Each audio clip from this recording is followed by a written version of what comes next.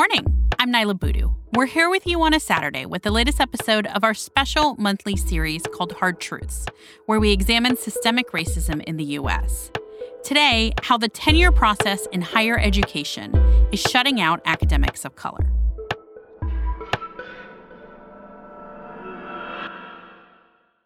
Earlier this summer, a story about tenure started making waves outside of university circles. Pulitzer Prize-winning writer and journalist Nikole Hannah-Jones was denied tenure at the University of North Carolina, where she'd been hired in 2021 as the Knight Chair in Race and Investigative Journalism. Hannah-Jones is known for launching the 1619 Project with the New York Times Magazine in 2019, aiming to reframe the role of slavery in American history. Her work has been met with a loud backlash from largely conservative voices. When the University of North Carolina's Board of Trustees initially blocked her application for tenure, the highly publicized case laid bare the problematic internal workings of higher education. This is a story about power and who gets to wield it.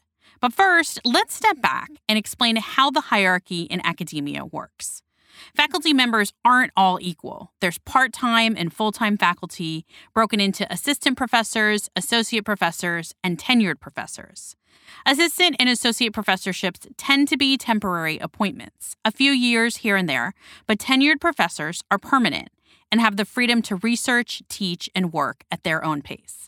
Those are the untouchables when it comes in the academy. They're the people who set the agenda in terms of curriculum, in terms of faculty, governance, teaching, and hiring. That's Dr. Patricia Matthew. She's an associate professor of English at Montclair State University and editor of the book Written/Unwritten, Diversity and the Hidden Truths of Tenure. We also wanted to talk to her because Patricia has not only researched the tenure process, but works with academics of color to prepare their tenure cases. We asked her why diversifying academia matters for people outside of higher education. Well, if we want to understand history, we need to have a diverse and well-supported and tenured faculty. So much more is generated from higher ed that I think people pay attention to. I think we imagine that we can do history if we can read a Wikipedia page, or we have an opinion about literature, but we don't understand it in context, that we can look at statistics and call ourselves sociologists. There are methodologies and context and history, a critical vocabulary that some of us use without even thinking about it. And so much of that is generated in higher education. And I actually think if we want to have informed citizens who can tell the difference between fact and fiction, we have to support higher education. By the numbers, of the 1.8 million people who work in colleges and universities across the U.S., 54% are full-time. 40% are white males, 35% are white females, 7% are Asian, 5% are Asian Pacific Islanders, 3% are Black men, 3% are Black women, Hispanic men and Hispanic females, and then less than 1% are American Indian and Alaskan Native. This past year, she came across a particular case. Dr. Paul Harris at the University of Virginia's Curry School of Education and Human Development. Paul, a Black man, had been on track for tenure since 2014, but a year after he applied for tenure, on January 2020, he was told it had been denied. The report comes back, it says, your teaching has been great, your service has been great, but we have found that you've performed below expectations in the area of scholarship. You know, we counted up the number of citations that your articles have, and what that is essentially people reading my work and citing my work in their work, right? That's a really small but important piece of the puzzle. And they said, for example, we noticed your work was cited 50 times. That number was wrong. It was like 5 times too low. There was an article that I had published in the Journal for African American Males, and they said, this article seems like it was self-published. Actually, it wasn't self-published. It was in a pretty renowned journal in which preeminent scholars publish in, and there's a 20% acceptance rate. So that's wrong. So those were just blatant errors, which, if I'm honest, I was kind of like, okay, this is an easy fix because they're just wrong. There's no gray here. So Paul decided to formally appeal the decision.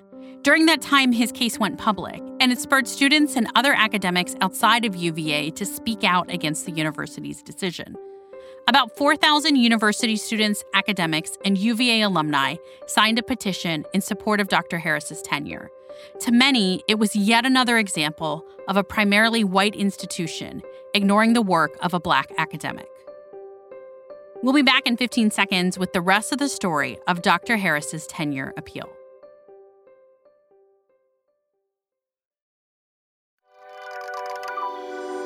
Welcome back to Hard Truths. I'm Nyla Boodoo. We asked UVA for comment about why they first denied tenure to Dr. Paul Harris. In an email, a university spokesperson told us, quote, "Given that the tenure process is a personnel matter, we are limited in terms of what we can say about this case and the ways we can respond to allegations about it." But the spokesman said in response to Paul's claims that there were things that were blatantly false in his tenure denial, that, quote, "The original review committee has a different point of view on these points." 4 months after UVA first denied Dr. Harris tenure, the decision was reversed. The spokesperson told us this was after some of Dr. Harris's colleagues sent in letters to the committee detailing the value of his research and the impact of his work.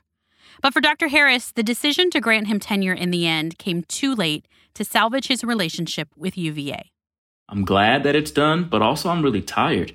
And we've expended a lot of energy over the last, at that point, 7 months to get to this point, unnecessary energy. And this was a rather, in my opinion, violent experience that we even had to endure.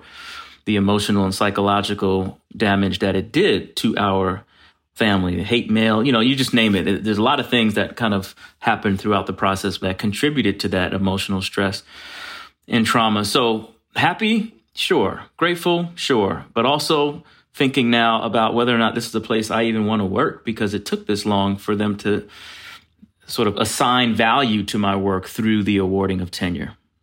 What was it like to watch the Nikole Hannah-Jones story and her denial of tenure and student outrage and seeing that whole story play out on a national media stage? Yeah, it was very triggering. I kind of alluded to, though it's hard to articulate, the depth of emotional pain and psychological stress that process provokes. It hurts. Period. It hurts. And so triggering for us, but then that shifted it to just empathy for her and what she is now having to unnecessarily navigate. So it was hard. It was hard to watch that. And ultimately, I was grateful for her outcome. But again, unnecessary. I'm sure you've thought about this a lot, given your background, Professor Harris. Why do you think it hurts so much? Can you describe why? Oh, wow. I can't help but think of my ancestors and what they went through, such that I could even be sitting in this position. Grateful for the progress, and yet frustrated by the lack of progress that just sees racism just as present, right? Just having different clothes on.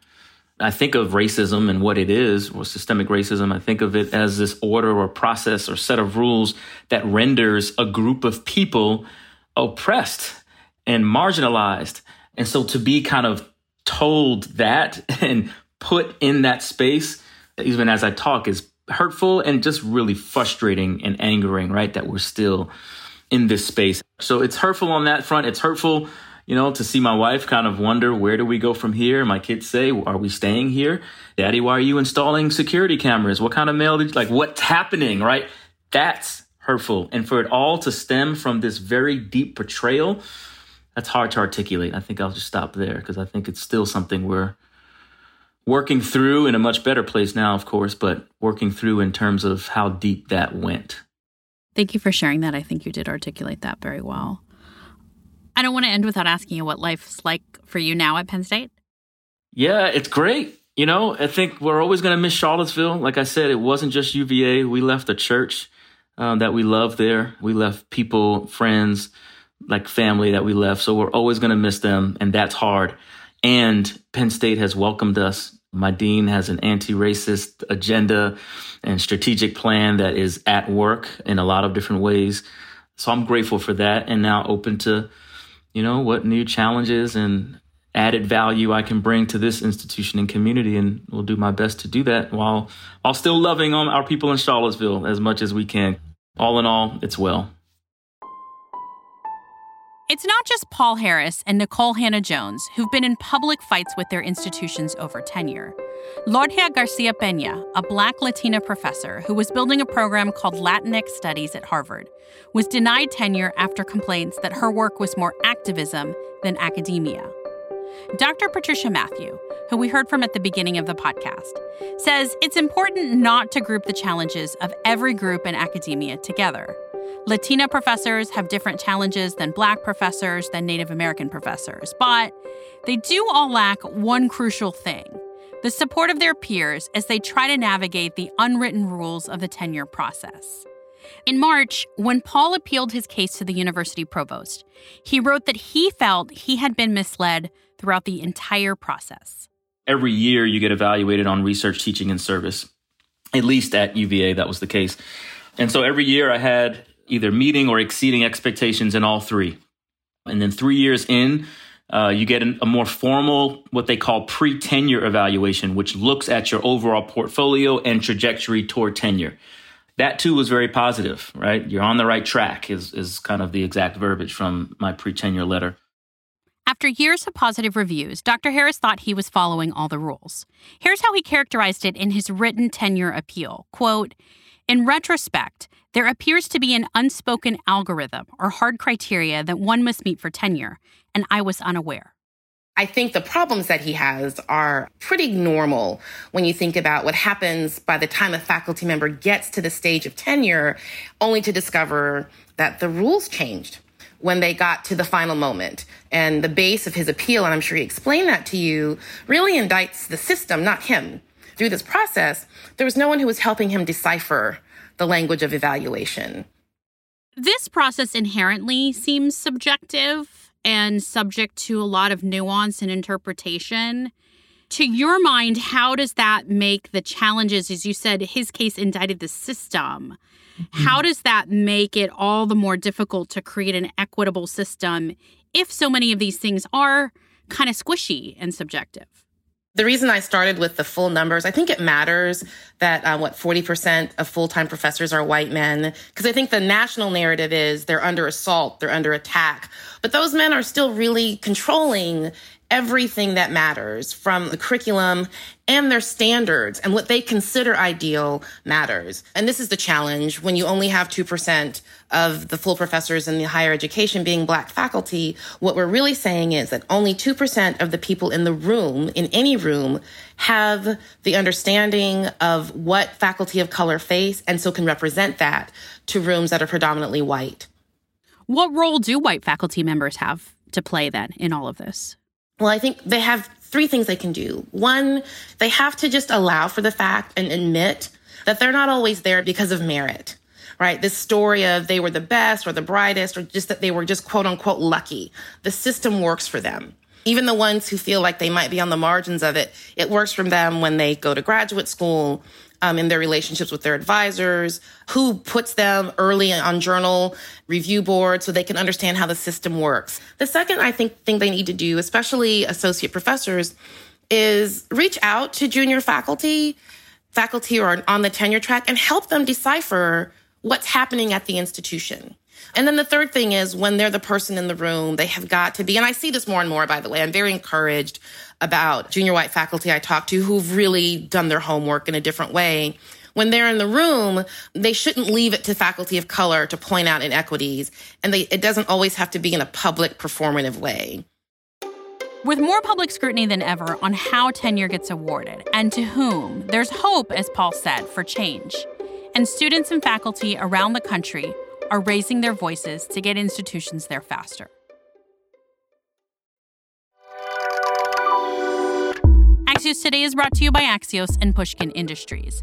This episode was produced by Nuria Marquez Martinez and edited by Alexandra Botti. Jeannie Montalvo is our sound engineer. Special thanks to Axios executive editor Sarah Kehalani-Gu, Hard Truths editor Michelle Salcedo, executive producer Dan Bobkoff, and managing editor for business Asia Winokur-Moore.